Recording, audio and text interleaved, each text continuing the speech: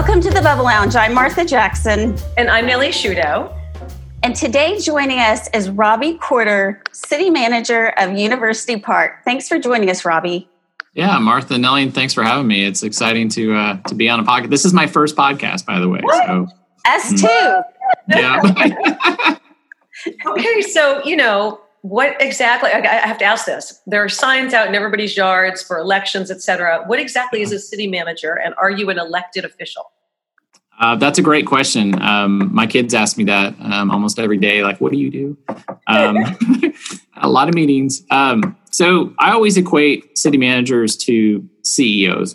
Think of how you would think of a corporate structure. You've got a board of directors that is in charge of the overall direction of the company, but then they hire a CEO to really implement the policies of the board and the overall strategy of the company. And that's very much like what a city manager is. So I'm not elected. I'm actually appointed by the city council. So I report to the mayor and the 4 council members in University Park, and basically direct the day-to-day operations of the city, but also work with them in implementing the city council, the elected officials' vision for our community. So, really day to day, I'm the one in the office, that's here to make sure that the city runs in an efficient and appropriate manner, and that we're heading in the right direction. Well, it's a pretty amazing city, and we all love living here. And so many of us moved here for the schools, the parks. It's such a pedestrian-friendly city. But I understand that it almost didn't become University Park. Can you walk us through a little bit of the history? Sure. No, the history is fascinating, and I'll give a little plug here for the city's website. If anybody's interested, there's a little section on the website that talks about the city's history. And there's a great video in there of one of our former mayors, a guy by the name of Roy Coffey. He was a mayor for a while in University Park, but his father was also a mayor. And his father was mayor during some of the more tumultuous times in University Park's history, in the sense that, going into World War II, this community was struggling, with its indebtedness and some other things. And there was a big debate. In fact, at that time, the mayor and the council members, actually, they were called commissioners back then, but they actually voted to disincorporate and become part of the city of Dallas in the 40s. And they had to have an election to do that. So it was just a vote of the council to say that they were willing to put that on the ballot. And it was one of the most hotly contested elections in University Park history. I think to this day, it still is one of the largest turnouts. And, with a slim margin of 53%, the voters decided to stay a city of University Park and not be annexed by the city of Dallas. Ironically, at about that same time, there was a town of Preston Hollow. And I don't know if a lot of people know this, but the residents in that area actually made the opposite decision, and Preston Hollow became part of the city of Dallas. Do you feel that the decision by the Park Cities to remain its own city was based really on finances? I think a large part of it had to do with finances, just because of the burden of a growing city, needing to develop infrastructure, mainly water and sewer and streets, and just the obligation of that. And by that time, Dallas had grown north, had nearly reached the city of University Park in terms of its boundaries. When the city was originally incorporated in 1924, Dallas was very far south. You had Highland Park that was incorporated before University Park and was our immediate neighbor to the south, but Dallas was still a ways away. Hadn't quite reached up here. Well, I want to talk about the parks in our neighborhood, but first I want to start with Coffey Park, because I remember a conversation when I first arrived here. I did not expect to move to Dallas. I was with my son, who has a learning difference, and it is a learning difference park for those who don't realize it. Yep. And I remember I met a woman there who had a daughter the same age, and she said to me, "You're going to love it. Just give it a chance," which is absolutely true. It's exactly what happened. So Coffey Park's one of my favorites. Every time I drive by it, I have little memories of my little kid, hanging around on the ropes, et cetera. Absolutely. And then that brings me to Caruth Park, which, by the way, what the hell is going on? I'm sorry, I drive by and I'm like, are they just looking for things to give people jobs? What's happening? I mean, it was so beautiful, and now it's just a dirt pile. Yeah. You want to know what's going behind the green wall? That's what you're asking. Yeah. Yes. Give us a peek. Yes. It's actually a really cool project, and something that we've been talking about for some time in this community, because if you try to drive around town whenever there's one of those tremendous thunderstorms that dumps a lot of water really quickly, you know that there's intersections in town where if you drive through, there's standing water. There might be 1 foot to 3 feet of water. Mm-hmm. I always tell people that Turtle Creek, south of Caruth Park, as it meanders down towards Lover's Lane, it becomes a creek again, and it literally does. It has whitecaps sometimes. So we have an undersized stormwater system, basically, is what it amounts to. And so that rainwater doesn't have anywhere to go. And we worked on this for quite some time, had several engineers look at it. And the Caruth Park project is the first of many phases of projects to come. But essentially what it is we dug a gigantic hole where the soccer field and the baseball field were. And we put in it's called a storm trap system. And it's an underground storage area for that water. The idea is to take that water that's coming from the north, coming from the east, and put it someplace during that rain event long enough to hold it there, let the storm pass, and then slowly release that water back into our system. That's the basics of it. But it required an enormous hole. The one thing I will say is that field that goes back on top of that, because it's an underground system, but we'll have the soccer field and the baseball field back on top of it here shortly. That field will have great turf because it's going to be the best dirt that you can possibly put underneath a field. It's not that clay soil, but it's a neat project. I think it's an innovative project. I'll give the Public Works Advisory Committee and the council a lot of credit for moving forward with it. But it's an attempt to basically handle some of these surges of flooding events. I'm just hoping that there will still be that trout pond that they stock so little kids can go, just catch a fish in an instant. I love that. Yep. Absolutely. No, the fishing derby is one of our kind of prized events, and we're definitely going to do that. Oh, yeah. My son loves it every year. So, Nellie, you and I have talked for years about one of our most favorite things about living in University Park is Snyder Plaza. And we love going to the tree lighting. Like, I'll never forget the very first time I went to the tree lighting and my kids were really young. I thought, I picked the right neighborhood. I mean, it's just this warm, cozy, amazing feeling. And you see everyone from the neighborhood.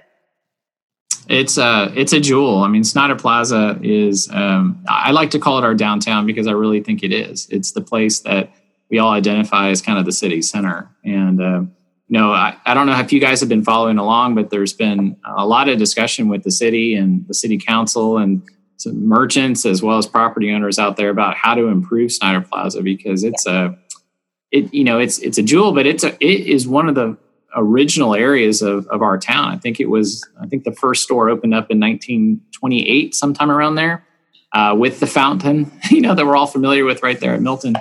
And it has a bunch of old infrastructure in there. And that is the city's desires to replace that old underground infrastructure. But since you're tearing it up, what can we do to improve it at the surface level?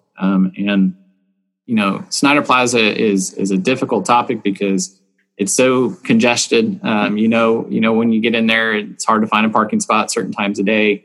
Those stores are locally owned stores, and I think the community has said year after year, hey, we want to keep Snyder Plaza kind of a local place. And that's certainly the goal of this. But you can go back to the 70s and 80s and see studies that were done to say, how can we help Snyder Plaza? How can we fix some of the infrastructure? How can we deal with the parking? And it's a difficult subject because anytime you do construction, boy, you're going to affect people's stores. You're going to affect their ability to serve the community. And, we're mindful of that, but we're also mindful of the fact that we've got pipes in the ground that are from the 20s and 30s. So it's a difficult project, but I think, we went through in a very elaborate process of engaging a local architect and planner, and he's worked with the city and the staff and the council to come up with a plan. It's on the city's website. I think it's a great plan. We just got to figure out how to pay for it because it's expensive.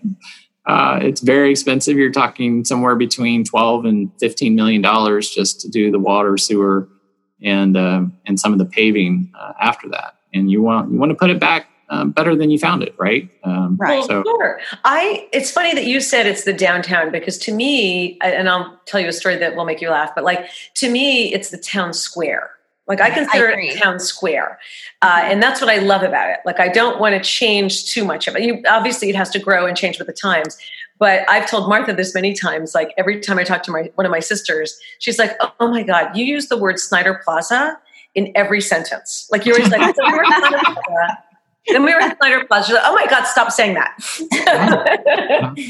Well, some of those places are just so iconic. I mean, you look back at the history of the city, and we get a lot of our items from those stores. Lane Florist, we buy flowers all the time. JD's Chippery, we're constantly getting cookies for meetings and things like that. And everybody has those stories, and I think that's what kind of makes it such a unique, small little town in a big metropolitan area.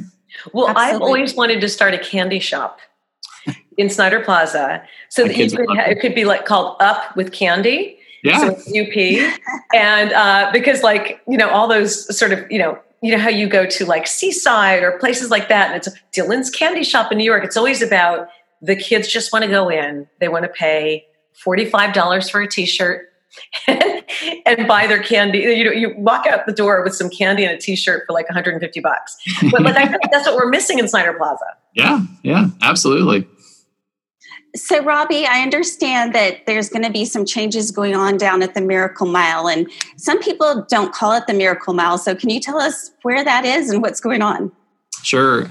It's not quite a mile, obviously, but in University Park, it's the area on Lover's Lane from Douglas essentially to the tollway. So it's that retail corridor that's in there. Again, it's kind of another kind of iconic historical shopping center for the city. And I think it extends into Dallas, obviously, as a continued retail area, and perhaps that's where it got its mile designation. But that's another area that the city has old, aging infrastructure, and we need to figure out a way to replace it, but do it in a way that's mindful again of those businesses. And of course, all of this is in light of the pandemic and the effect that has had on these businesses. That's just honestly, it's tragic. I hate to see it. I know the community hates to see it.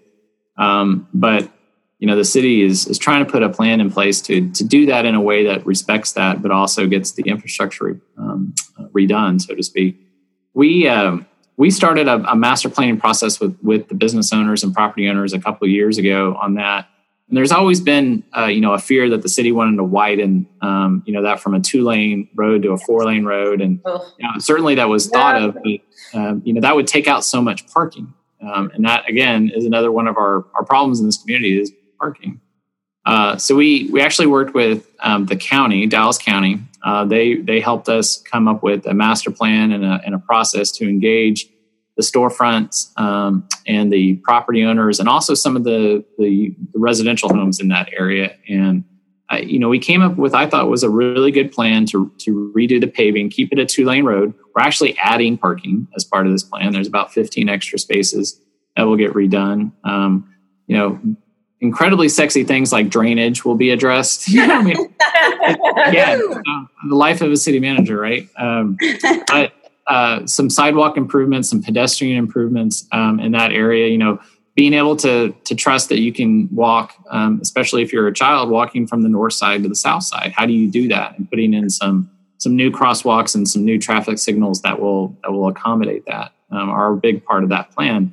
The great news about that, again, it's when you're talking infrastructure, it's expensive. It's about a $7 to $8 million project.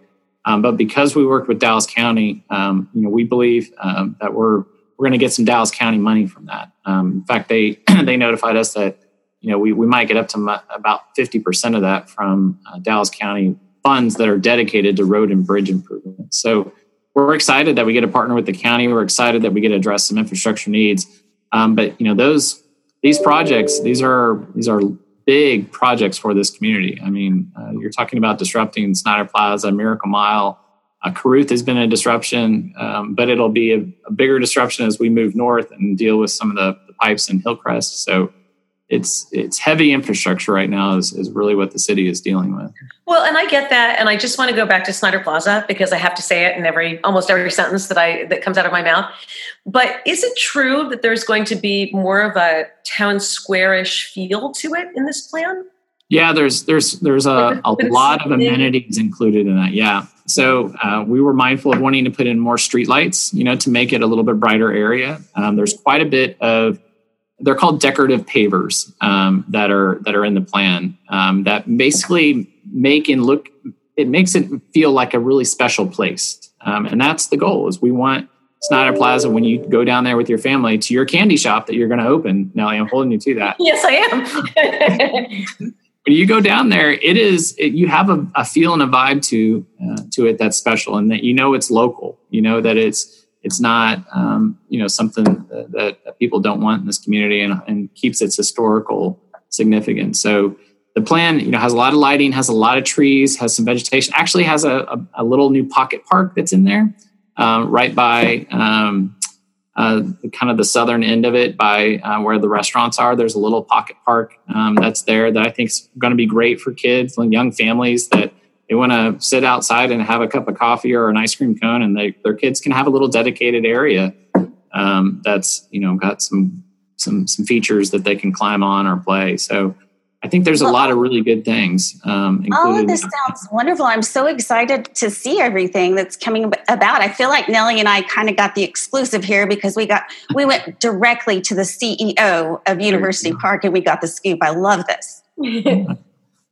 But I just have to ask, does that mean it's going to be torn up for like 2 years? Or is it going to go in stages? Or longer. That's the challenge, right? You're talking about replacing all the sidewalk, replacing all the paving, the street paving in the middle of the plaza. The council several months ago kind of made the decision that they wanted to keep the existing parking, the one that is double bayed from basically Daniel to I think it's Rankin, and then it changes to two head-in parking spaces without the middle portion. So the parking layout's going to stay the same, but we have to redo all that paving, and that's going to be the disruptive factor. And that's what we're tackling as a staff right now, is how best to orchestrate that project to coincide with the water and sewer. The water and sewer is mostly in the alleys. So there's alleys between Snyder Plaza and Hersey to the west. And then you also have that interior alley that's between Snyder Plaza and Hillcrest that we're trying to kind of manage and figure out what's the best sequence of construction so that we don't have mass outages to access with people. But it's at least a multi-year project. I'll put it that way. Well, thank you. We know Snyder Plaza, and we know that you guys will do it in a way kind of like Highland Park did when they recently did these things, a lot of construction, in a way that still keeps it alive for the local businesses, et cetera. Well, first of all, because it's income for Snyder Plaza, but also just because it keeps people going back to that town square. Right. Absolutely. Absolutely. Well, Robbie, thank you so much for joining us today. I really have enjoyed this information, and that's been another episode of the Bubble Lounge. I'm Martha Jackson. And I'm Nellie Shudo, and we'll catch you next time.